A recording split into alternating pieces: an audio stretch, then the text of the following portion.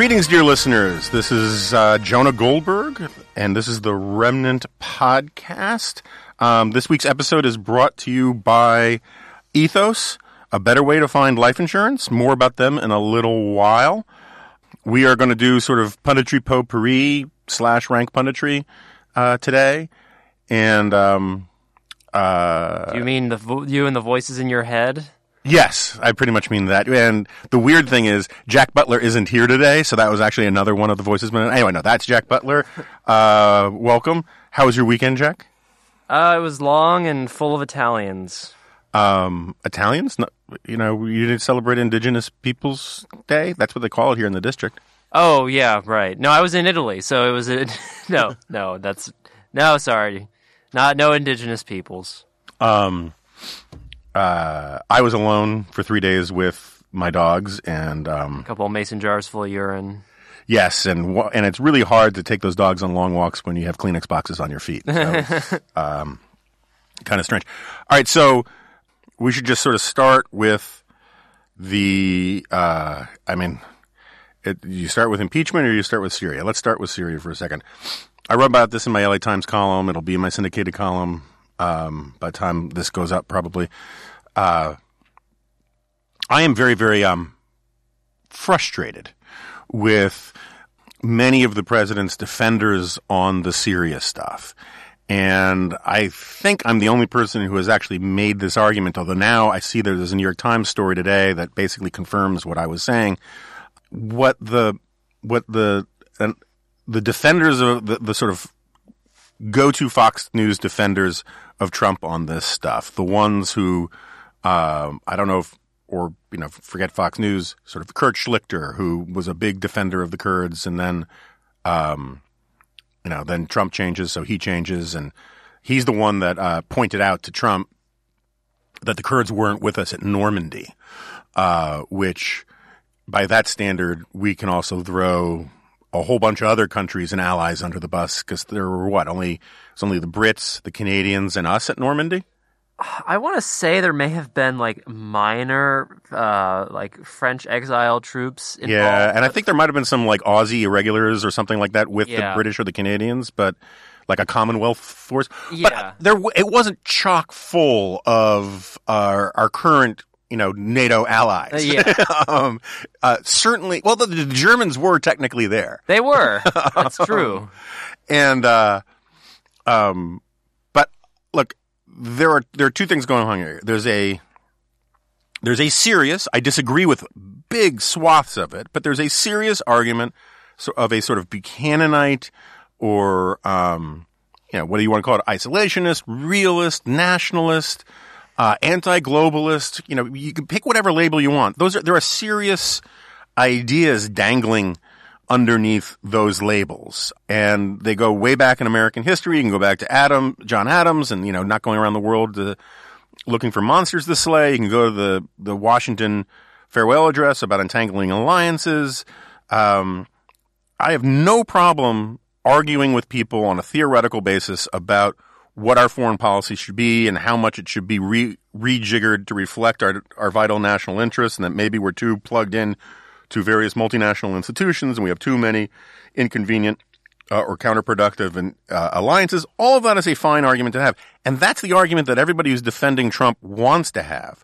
All of this talk about endless wars and forever wars and realism and America first and all of that, that's sort of it's a strategy. It's a rhetorical safe harbor where they can argue about something in the abstract and say that this is what Donald Trump's foreign policy is, and how can you be against that? I hear people like Laura Ingraham talking about how putting our American troops' lives on the line for these situations, and they all have families, and that's a perfectly fine point.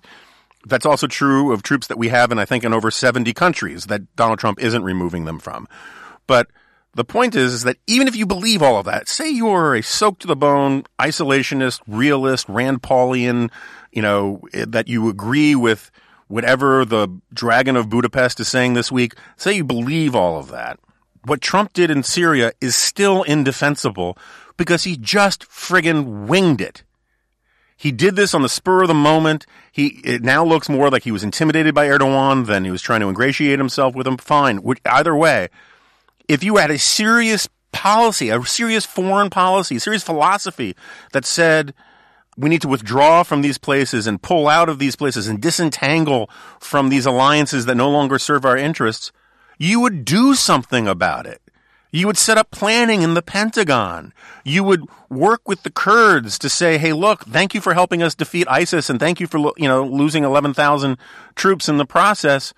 But we're not here to sort of police the Middle East, and we're going to get out. So what can we do to honor our commitment to you while at the same time not acting as if you're as your tripwire in the region? We would talk to Israel. The president would talk to Congress. He would follow the advice of his own advisors. He did none of that. This is the point I make in the column, is that this is the first president. We've had lots of foreign policy blunders in American history. Let's just stipulate for the sake of argument that the Iraq War was a much bigger blunder than what has gone on in the last 10 days. Well, George W. Bush had all sorts of intellectual and political support from the previous administration, from the UN, from international inspection agencies, from Congress, from both parties, Hillary Clinton, Joe Biden on down. The Bay of Pigs was supported by the CIA and the Pentagon. It's fine to point out other blunders in American history. The Gulf of Tonkin resolution passed unanimously in the House, and all but 2 senators in the Senate voted for it. This is the first foreign policy blunder I can think of that the President of the United States owns entirely, because he didn't listen to his own advisors. He went against the will of Congress. He didn't consult with our allies. He says he consulted with everybody. Except for a Kurt Schlichter column, I'm not clear what that consultation looks like.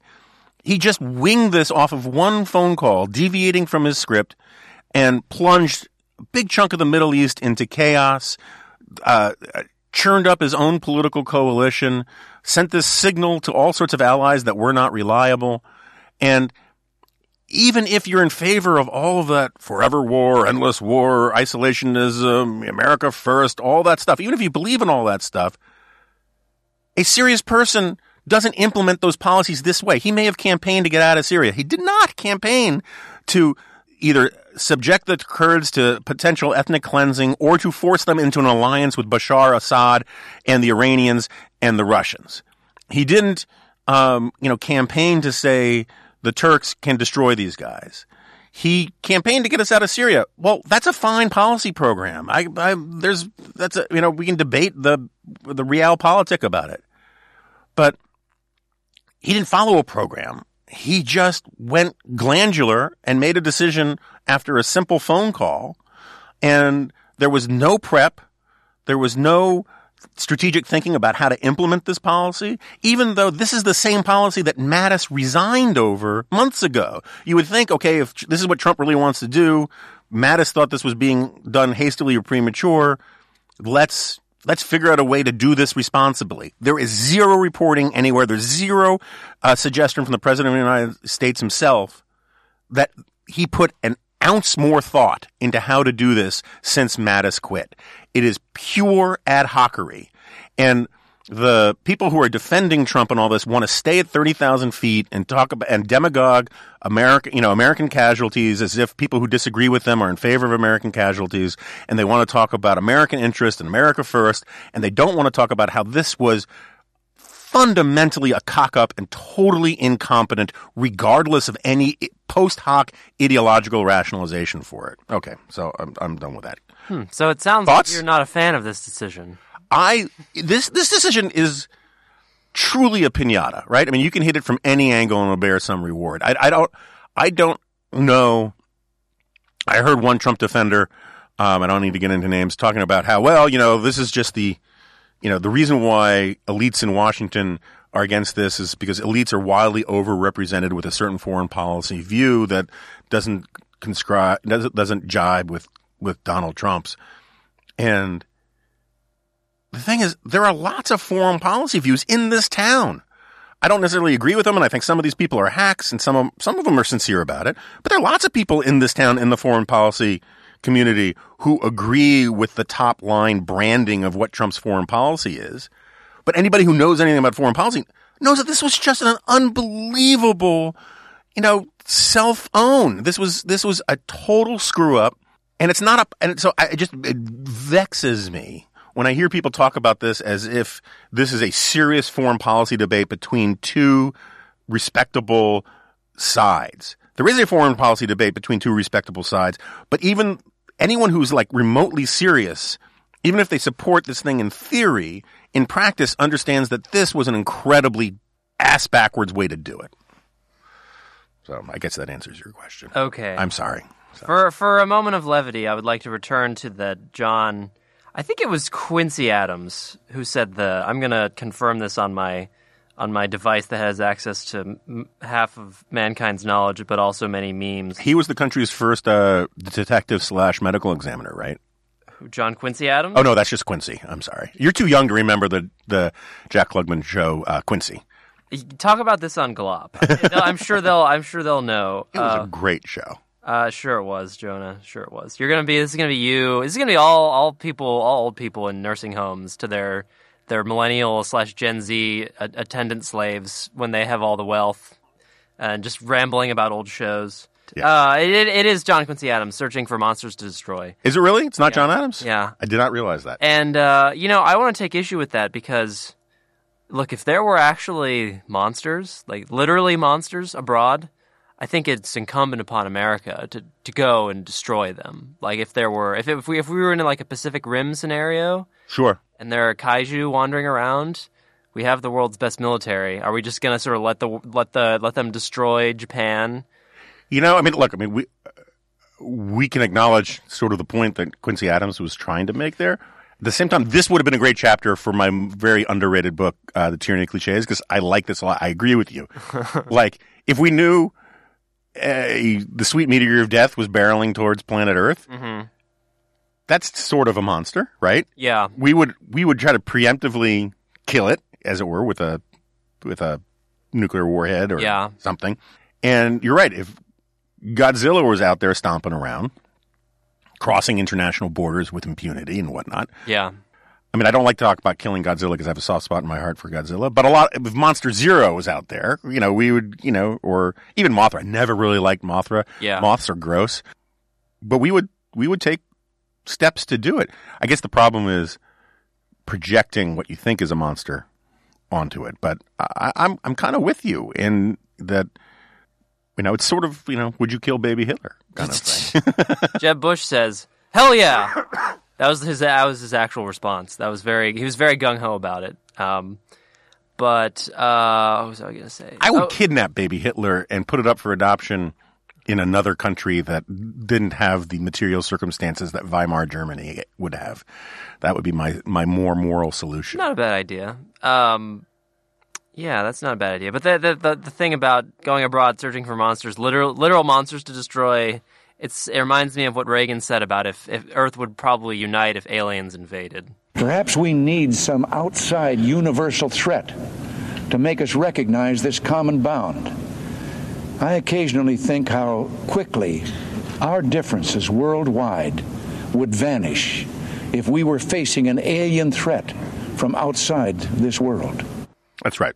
That was which is a very strange, off-the-cuff remark for a U.S. president to make. Yeah, my recollection of that, because people made fun of him about that at the time. Oh, I'm not making fun of him. No, I know. I'm wondering why he made it. Well, if I remember this right, it's been a while since I've read a Reagan biography, and I'm sure we'll get an email from Steve Hayward. But my recollection is he had actually been... to space? No, in some sci-fi movie.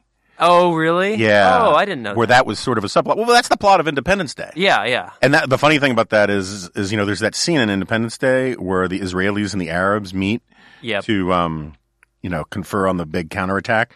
And that scene was censored from the versions that all aired in the Middle East. But anyway, so there's my moment of levity, just to make listeners who are sort of incensed, or listeners who let their blood pressures rise with yours as you were ranting. Yeah, okay, fair enough. Now we're down. So do you want to talk about something else now? Do you want to talk about impeachment to get your blood pressure back up? Sure. Let's do very briefly on impeachment, because I've filled my quota of Trump negativity, and I know how much that offends certain listeners, although it's not entirely clear to me why they keep listening if they know that's going to come from time to time. But I appreciate it. I want everybody possible to listen. So on the impeachment thing, well, first of all, we're recording this Tuesday morning, and my favorite news item of the day is that John Bolton is coming out of this as like the good guy. Longtime listeners know John Bolton, former colleague of mine here at AEI, a friend of mine from National Review World, a friend of mine from the green rooms of Fox News. I have complicated views about John, but this New York Times story, which basically has him telling Fiona Hill that he doesn't want to be, you should go talk to the White House lawyers about all this, because I don't remember if the quote was, you don't want to be, or if he said, I don't want to be, but it was something along the lines of, you don't want to be part of this drug deal that Giuliani and Sondland are working out. And I think this is like one of the real benefits or plus sides of John Bolton, is that John Bolton was a successful, high-end policy official, bureaucrat in government because he actually understood how government works, and he understood how the law works, and he always played within the lines of legality and propriety, because as a sort of a lawyer, he was always anticipating that eventually stuff leaks and all the rest. And so many of the people, I mean, the amazing thing to me is that Giuliani was actually kind of known as a lawyer for a while, and he hasn't learned any of this, because it will not shock me if Giuliani ends up going to jail. I'm not saying he should. I'm not saying that the evidence is there yet, but the Southern District of New York suit, our probe, I think sounds pretty ominous, and I think the corners that Giuliani has been cutting for a while now are kind of outrageous. But on Twitter for weeks now, I've been tweeting little sort of jokey things of showing, Bond villains stroking their cat or whatever, and just saying John Bolton right now, because I've been waiting for the various his sort of entire Florsheim warehouse of shoes to drop that he has been plotting in all of this. And anyway, so I think that's all fascinating. On the impeachment in general, I think I'm kind of torn by this. On the one hand, I think that the Cipollini, is that how you pronounce it? Cipollini? Who is that? He's a White House counsel who wrote this. Oh, Ciplione. Ciplione. Is that what it is? I've been saying it. Yeah, we should have thought about this over Columbus Day. We probably should have. Or asked someone. I mean, it sounds like a small shell-shaped pasta of some kind. That's a slander against our Italian listeners. Not everything Italian is a pasta. No, but I think there's one that just sort of, look, I love Italy, I love Italians. Some of your best friends are Italian. Yeah, I mean, and this whole Ukraine thing is starting to reek of Putinesca sauce, but that's a different issue. People can look it up. Anyway, so impeachment. Where were we? Oh, so the White House wrote this 6-8 page letter that it was subsequently reported Trump sort of had notes on and punched up, and which he sort of added some crazy to it. And I think it was David French who described it as a legal hate crime. The whole thing is, I think, legitimately absurd, the argument that they're making about impeachment being unconstitutional or illegal, and that you need to do all of these things to, you need to vote on the main floor. As a legal argument, I think it's hot garbage. But as a political argument, it's less clear to me. It does seem to me that if you're going to impeach somebody, the process should seem fair. And I just think that this White House is the last White House, or is the last party to any of this who should be crying about fairness. And so the whining, I think, is sort of problematic. Yes, they've been treated very unfairly by the press, but Donald Trump is very happy to treat his enemies unfairly as well. And this is now just raw political combat. And I think that the story is changing a little bit. One thing I think is very good for the administration is that it increasingly looks like the actual quid pro quo wasn't the withholding of aid, but the withholding of a White House meeting with Zelensky. It's not 100% clear, but that's sort of what the text seems to be between these diplomats seems to be implying. And even though I think that's bad, and I think it's arguably impeachable, there's just a difference in magnitude of holding up vitally needed aid to a country that is trying to fend off military aggression from Russia that has been congressionally approved and expedited for your own political ends versus holding off or dangling a photo op in the White House. I mean, they're sort of different things in terms of chips, political, even though both can be seen as a violation of the public trust, both can be seen as misusing the office. It just, one seems much smaller than the other. That said, we still don't know if the aid was withheld in an attempted quid pro quo. Whether or not the Ukrainians were aware of it or not remains to, they say they weren't aware. I'm still not sure I buy that entirely, but whatever. If Trump's only reason for holding up the aid was to have more leverage over Ukraine, he could still be in a lot of trouble. But at least for right now, the paper trail or the digital trail seems to be pointing that the actual quid pro quo wasn't the aid stuff, but of a White House Oval Office meeting. And that lets some of the tension out of this. But who knows what's being said behind closed doors in all of this. And, there are all sorts of, there's a lot of we don't know what we don't know stuff still going on. I've never asked you. Do you think he should be impeached over this stuff? Do you want to commit to that? I am not committing to anything. Okay. Millennials are afraid of commitment. Does it bother you that, that you are no longer, when you say millennials, you're describing an age cohort that is no longer the sort of the hip young people anymore, and that Gen Z is the one that's replacing you? A little bit, but it is kind of interesting to observe a younger generation from afar now. Like when I chaperone these trips of students from my high school, they have all sorts of strange behaviors that I have to make sense of. Yeah. The way they use social media is very different. Yeah. The way they interact with each other is mostly the same. How are they using social media different? Well, they're big fans of Snapchat and Instagram now. Yeah, those are. And Facebook is for old people. They usually only get Facebooks when they go to college and they have to find a roommate or something. Yeah, and that's because this is now someone who they cannot connect with in their existing social network, and so they have to create a new sort of digital existence that can be transferred to a new network. And yeah, there's just all sorts of weird stuff. Shout out to our Gen Z listeners if there are any.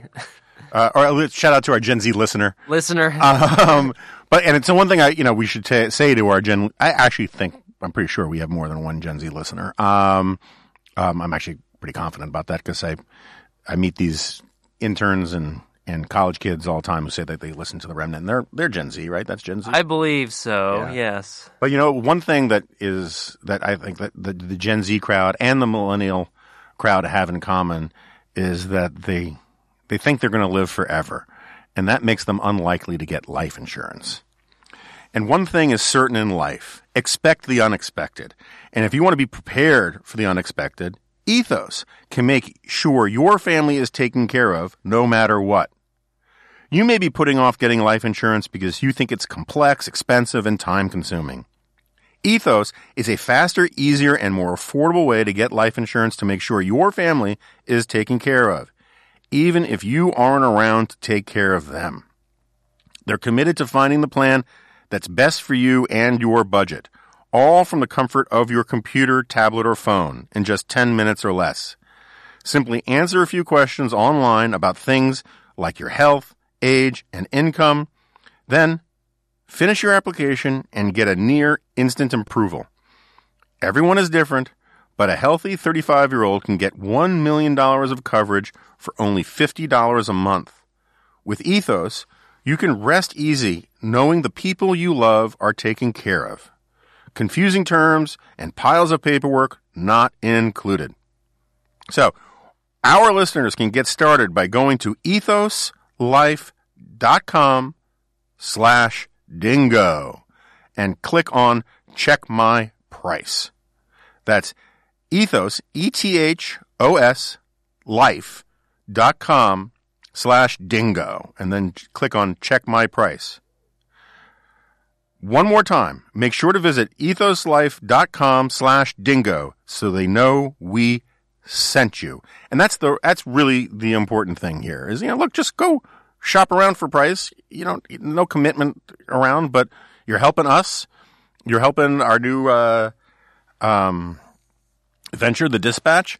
If you go out there and you just saturate all of these places with the word dingo as best as possible, because then we get positive feedback from our advertisers, and we are delighted to have Ethos helping sponsor this show. All right, so we should probably turn to more rank punditry, and in this case, the Democratic primaries. Wow, you didn't even need me to prompt you. Yeah, I know. We are recording this before the big Democratic debate on Tuesday night. So in Ohio. Is it in Ohio? It's in Westerville, a suburb of Columbus. Shout out to, I know we have Columbus listeners. So shout out to them. Weird tangent. My wife was away this weekend in New England with a bunch of her buddies from Marquette, and one of her friends was like, "You should get all of us together, all these like drinking buddies she had decades ago at Marquette. You should have them all come on the Remnant." And she brought it up unbidden. So apparently, at least among the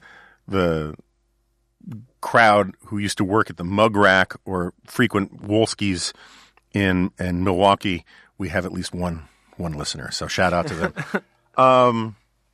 So my standard line for a long time has been, get these squirrels off of me. Get these squirrels off of me. No, it has been that Trump can't win, but the Democrats can lose. I think that came up even when we were talking to Mo Alethi. And what I just mean by that is if you just play with the Electoral College map, if you look at the historical trends and polls, if you look at the fact that Trump has shrunk his coalition since he got elected in 2016, and the demographics have moved even further away from the demographics that he needs, it just becomes very, very difficult to see how he could possibly win. And then you look at the Democrats and you think, oh, that's how he could win, because they can, so the line is, Trump can't win, but the Democrats can lose. And it is just astounding to me how much the Democrats are committed to embracing positions and attitudes, really. I mean, it's the attitudes I think are a bigger problem in some ways than the positions, because they can always change their positions, that are going to just turn off the median voter, or at least a lot of median voters. I mean, Elizabeth Warren, had that totally set up line at that CNN town hall. And those CNN town halls, I think, if the Democrats end up losing, will go down in history as a big reason why. They are incredibly dumb. They do it on these woke issues that that the liberal base wants everyone to talk about, but nobody disagrees. And so it's like, what do you call it? Like, there are, like, in biology, there are mediums or media that make it very easy for cells to reproduce in, or whatever. Oh yeah, they're like there's a specific kind of culture. Yeah, I mean, these things are like the perfect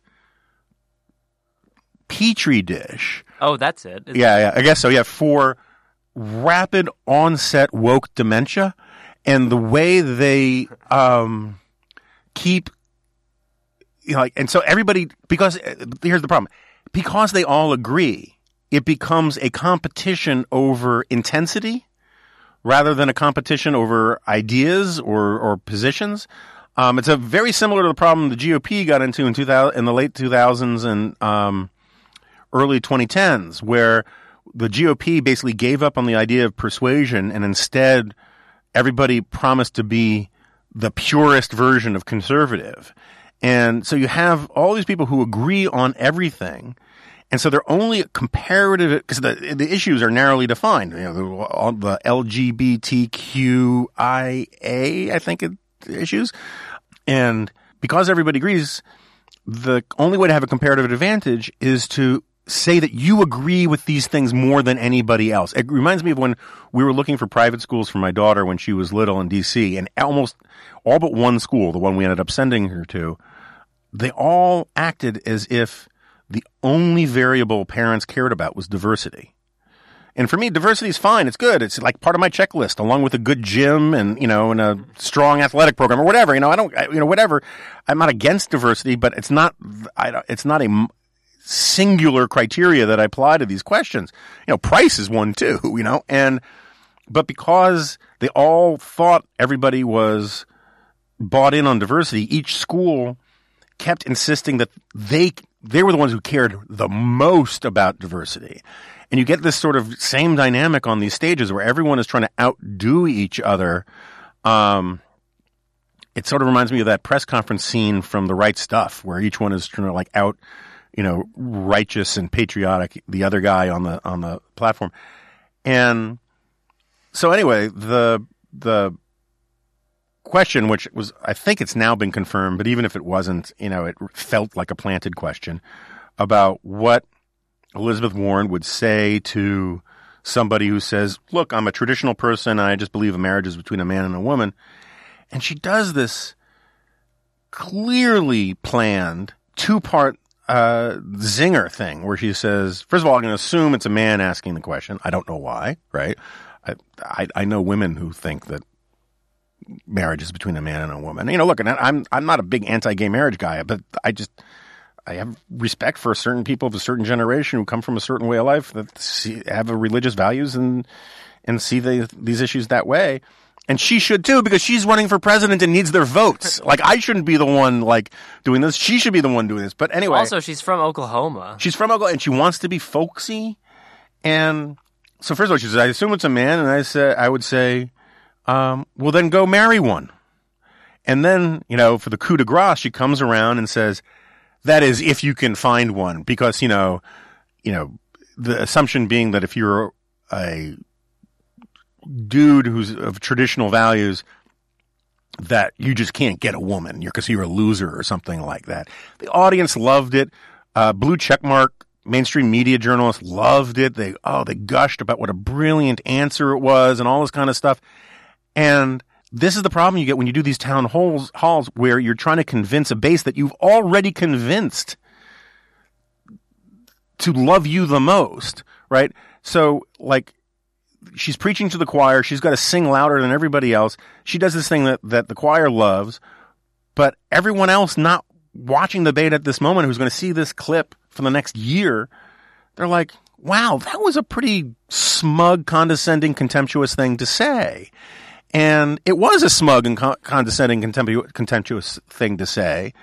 And I don't get what purpose it serves, in particular because, look, I mean, maybe she is just, you know, this is the thing that Mo Alethe was talking about on this podcast last week.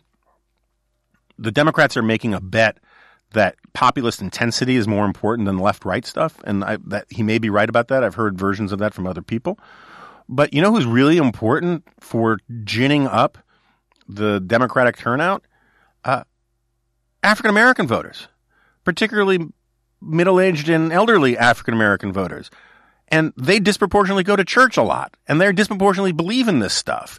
And she thinks that, like, this isn't going to trickle out.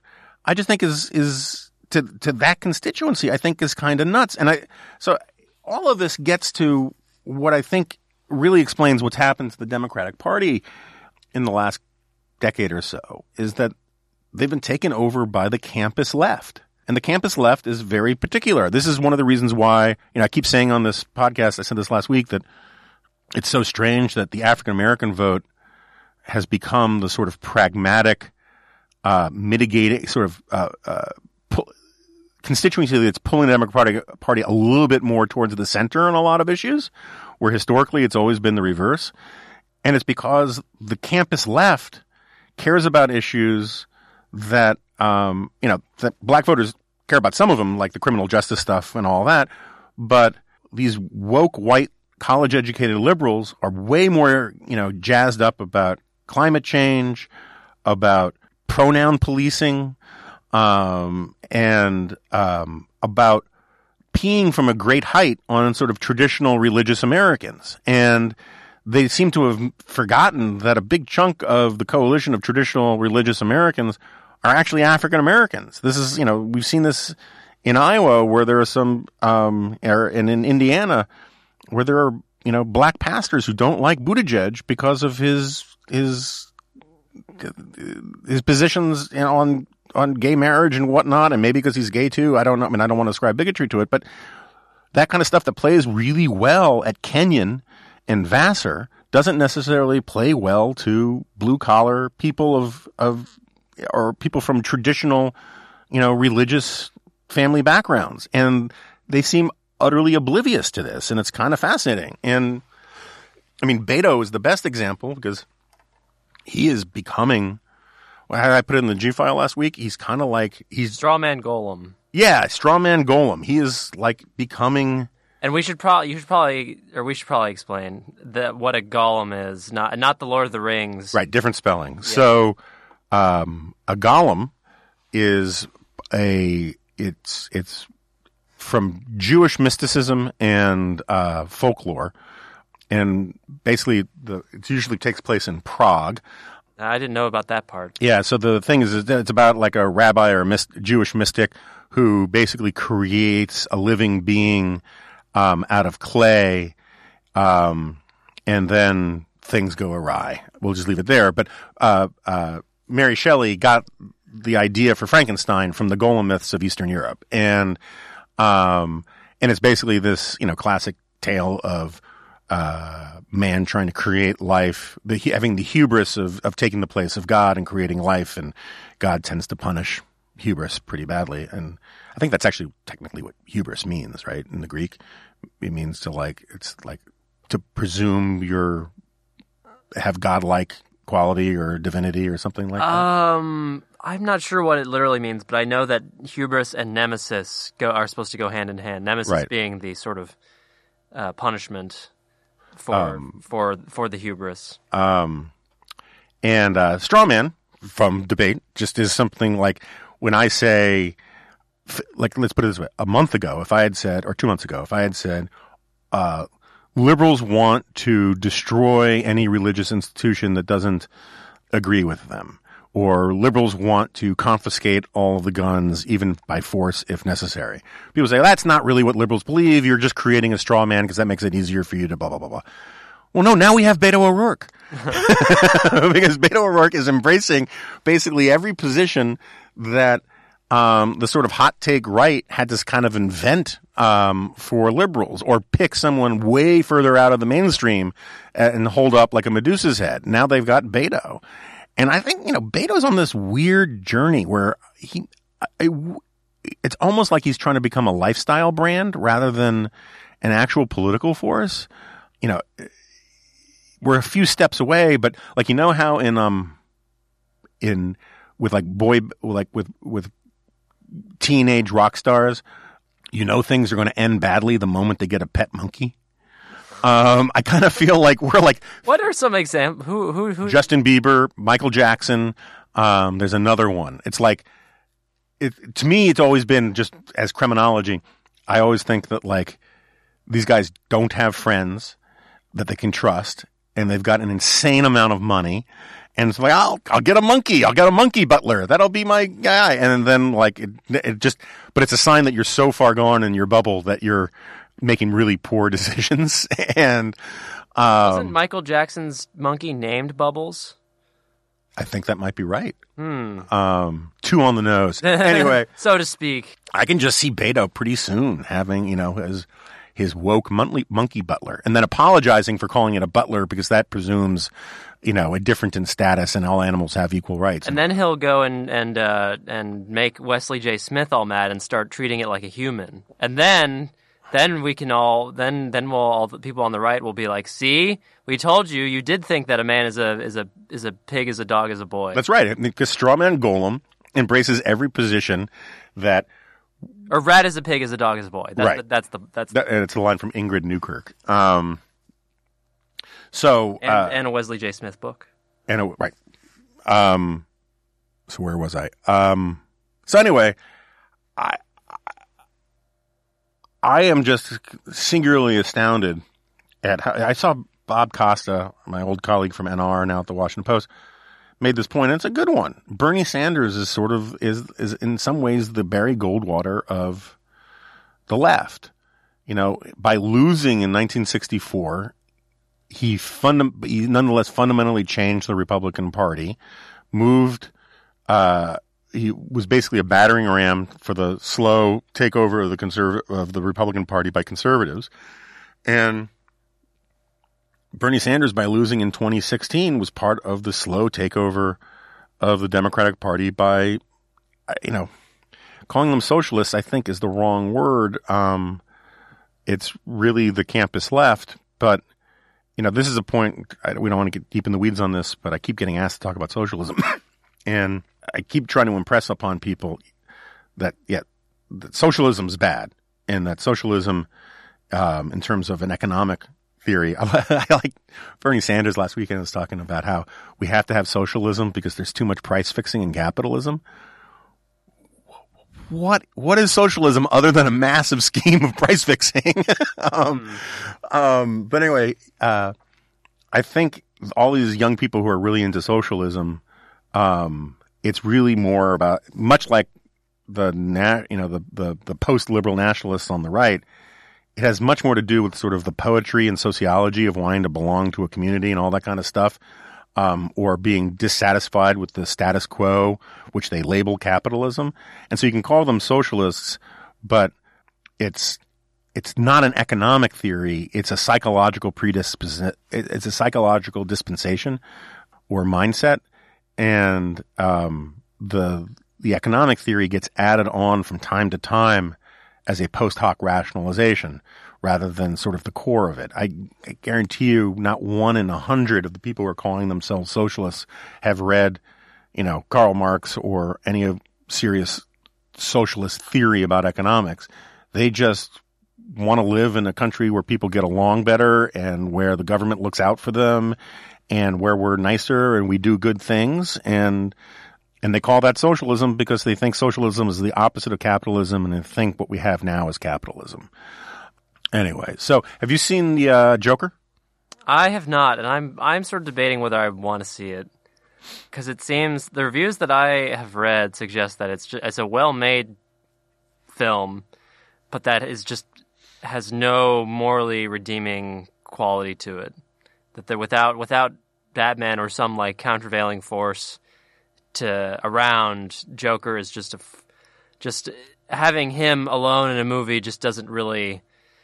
You feel that the absence of good and evil just sort of spills into this vacuum and sort of takes it over.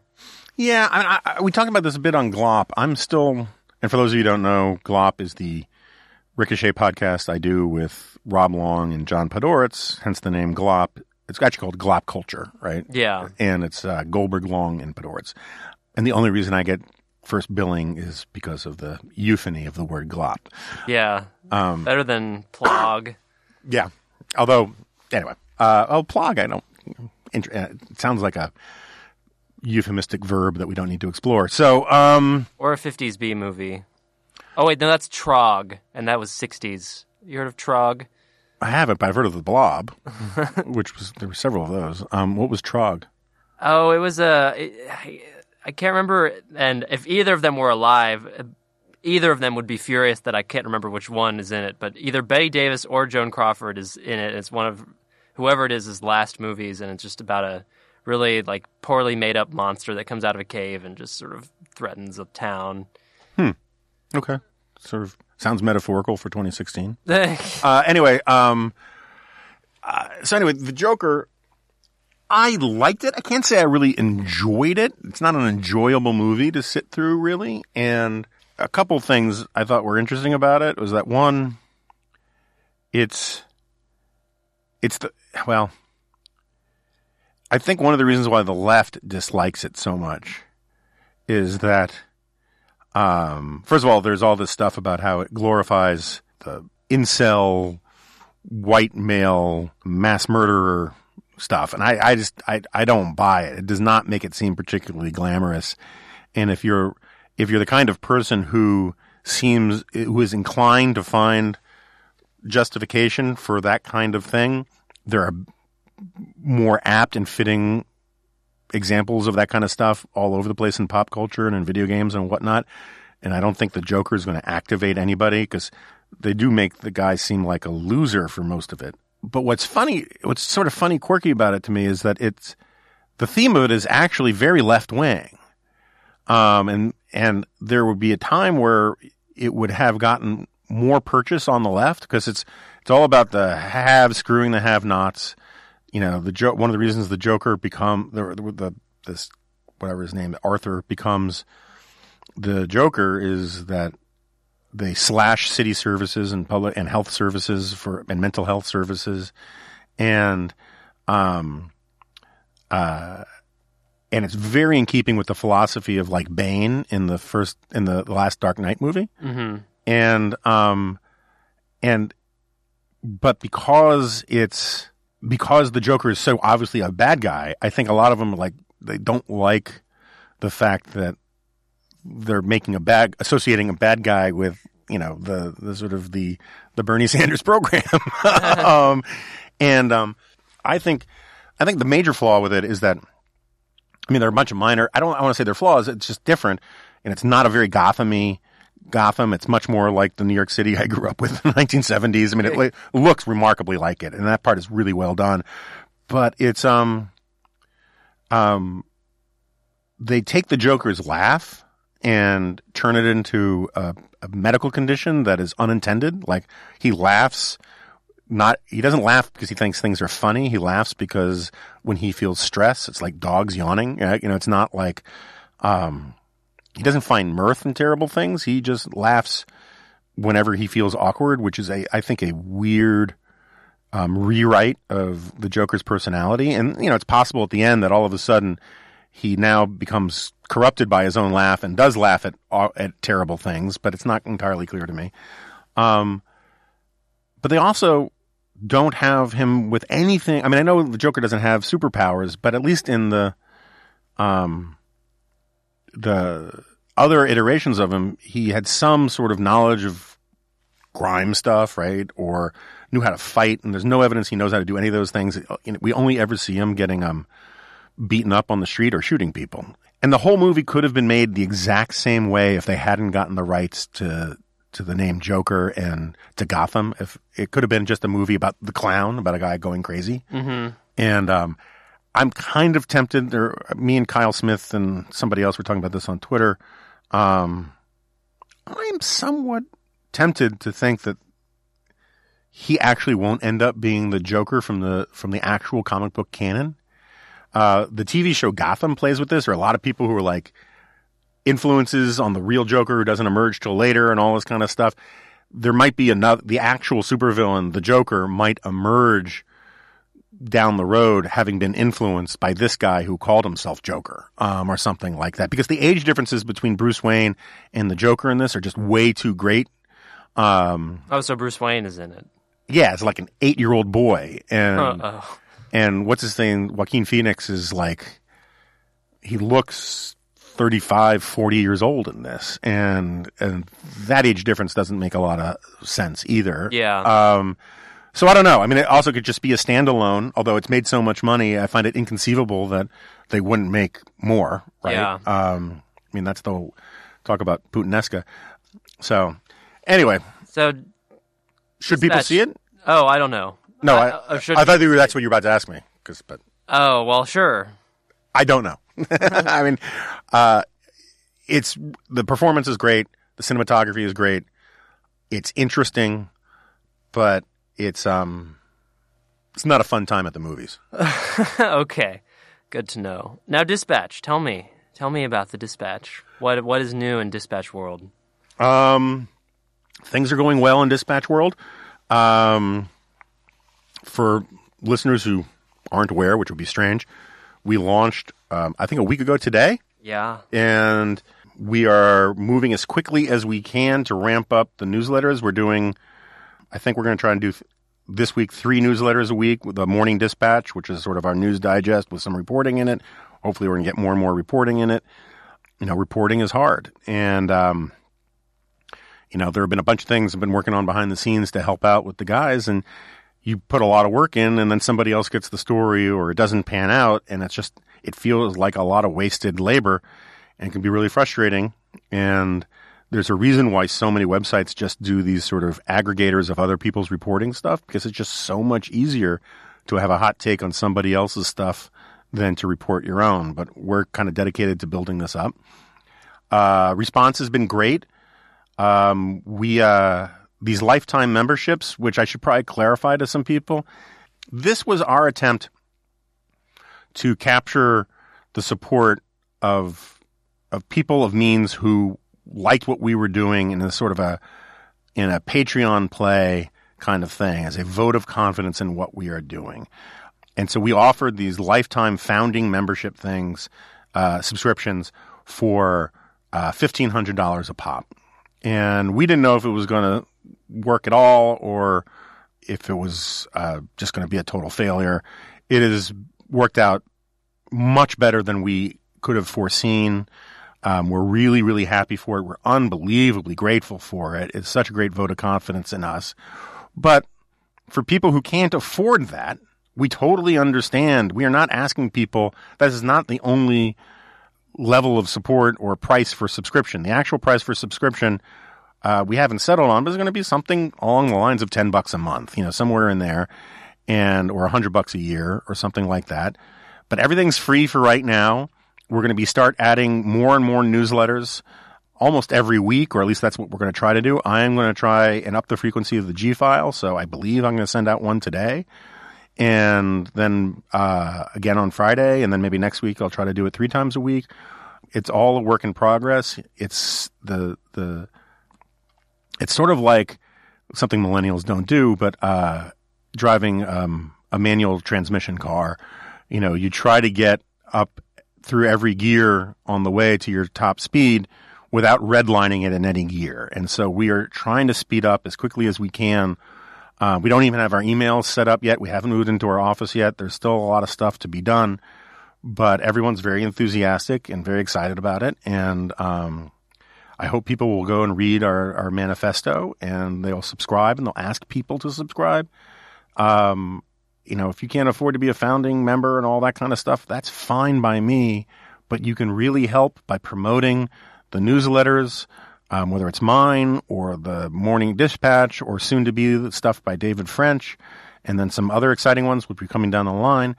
And we're going to have more podcasts. If you can help through word of mouth to promote this stuff, it would just be hugely important to us and hugely helpful, because one of the reasons why we're doing all this stuff for free and we're not doing the advertising and in the beginning is that we want to focus on building up our subscriber base. We want to focus on building up our membership base, and there'll be a lot more stuff available come January when the website is fully up and functioning. But you can help us now by just spreading the word. And that doesn't mean you have to agree with everything that we say, and it doesn't mean you have to love everything that we do. But if you think what we're trying to do is important, or at least laudable, you can help. And we would really love it for people to help. So that's about all I got on the Dispatch. That was admirably sincere of you. Thank you. You know how I hate doing sincerity. But now that sounded also sincere. No, I loved National Review. I revere National Review, but I always hated doing the begathon, the pledge drive stuff. Not because I didn't believe anything I was saying. It's just like I feel like asking people that kind of stuff. I always, everyone tells me, not everyone, I should say, but everyone in sort of in publishing and that kind of world always tell me like, you can't beg and promote enough your own books, but it always feels kind of cheap, and I don't like doing that kind of stuff. But sometimes it's the choice of a new generation. But sometimes you just sort of have to. So I wanted to ask you before we get out of here, because I got to get out of here soon. I got a flight to catch. What do you make of this dude who broke the 2-hour barrier on marathon running? So I have complicated views. So Do you think it's sad? it's sad for me. This is why, like, this is to you. This is you. The nature of this feat is sort of just completely mystifying to you. You and others in the world don't really understand what it means. You just know it's significant. It's impressive. I mean, I get that it's impressive. Knowing that I couldn't run, if I started training today, it would probably could never do it, but it would at least take me years to be able to run the slowest mile that he ran. No, you would never be able to run the slowest mile that he ran. Yeah, no, that's right, because he did like 4.5 minute miles, right? 26 times. Yeah. So, no, okay. If I started training today, I might be able to do triple his slowest mile. But yeah, I am in the position of understanding what he did in a way that, like, I can run for like 3 or 4 miles at that pace. Yeah. Maybe even 5 if I'm on what's the stuff called, PCP. But 20 to do it to 26 times, that's just really. So I guess people who listen to this podcast and people who I speak to in ordinary life, to whom I describe my running feats and are impressed by them, seeing what he has done. Yeah. Now I know how they feel, and it's very Brobdingnag and Lilliput, and me being the Gulliver here. Eliud Kipchoge is really the Brobdingnag to my Gulliver. I don't think I've ever heard Brobdingnag used without the adjective Brobdingnagian or Brobdingnagian. Yeah, that's just the place. It's called Brobdingnag in Gulliver's Travels. The adjective, that's the place where the giants are. Yeah. Yeah. The adjective form is the more popular one. As for the feat itself, so they've been trying to get this done for the better part of for a long time. But they've been specifically designing like experimental situations to achieve this. Like there was Nike even made this like weird shoe to try to do it about a year ago. And but what you say experimental? Because I saw that this doesn't count as the world record technically, because there was some, I assume, because of these experiment kind of things. Yeah, is it the track that is also different? This happened in the last time too, when he didn't break 2. It's there. I feel. I have weird feelings about like these situations where you just basically isolate every possible variable just to say, oh, I guess it is possible under perfect laboratory conditions for this to be achieved. Just to say like, oh, now it is possible for the human body, theoretically, or at least one human body in all of history, to achieve this feat. I would rather this be done like as the product, I don't know, at the Berlin Marathon as a flat course. Of Kipchoge and like some of his rivals like really just going at each other, and then it just so happens that one of them in winning is like a 1:59.50 or something like that. That seems more authentic to me, but I have a sort of strange relationship to the professional running world. I don't really follow it that closely for the reasons that I alluded to in the beginning of my answer. I don't find it. I don't find it, weirdly, perhaps among athletes, I don't find their efforts inspiring. I find them discouraging to myself because I try to live within the world of my own running accomplishments to a significant degree. Well, it's funny because this is one of these things I think in sort of elite high schools. And I don't mean elite like the very best high schools. I just mean expensive private schools and public schools in expensive neighborhoods. At least on the East Coast, and I'm pretty sure in California too. How to put this? Among the set of people where you wouldn't be shocked to find out some parents have mastered Photoshop to get their kids into college, right?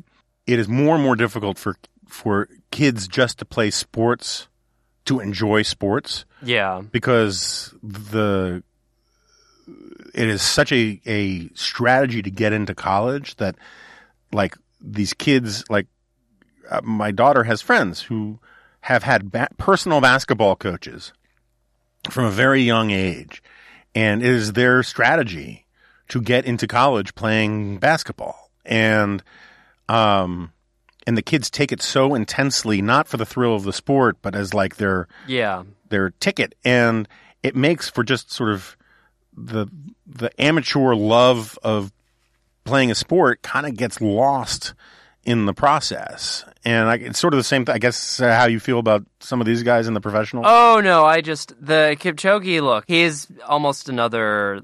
is a better form of human being than I am. And he should be probably doing this with his abilities. But I think I don't know if that's the same thing, but I'm certainly against that trend as well, because for one thing, it's actually often bad for kids to do repetitive, to like be specializing from such a young age, because when you're yet that young, it's bad for your muscles and bones to be doing repetitive activities of that nature. Although I got to say, the Wheel of Pain worked out for Conan. It did, and we have many years ago. I don't remember if it was recorded or not. So if it wasn't, it doesn't matter. What is a podcast but a conversation that was just recorded?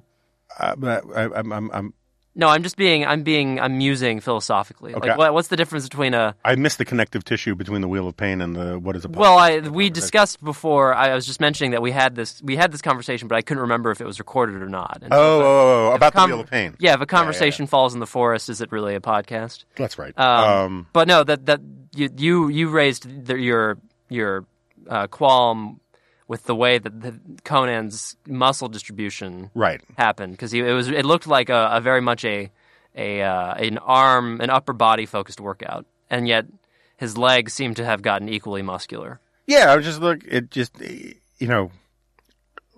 And he was moving. Oh yeah, your specific complaint was he was moving in the same direction the whole time. Right, so he should have had like one side of him should have been more muscular than the other, or something like that. Maybe he switched and we just didn't see that. But it's possible. And they might have had him do other labor that, fix things. So yeah. All right. So thanks to everybody. Please subscribe to whatever newsletters and visit the Dispatch. And please spread the word on this podcast as best you can. We really appreciate it. We have some exciting guests in the pipeline, and we're incredibly grateful for the outpouring of support that we've gotten from everybody about what Steve and I and everybody else are trying to do. And I'll see you next time. By Grabthar's hammer, you shall be avenged. I'm going to start doing new lines now.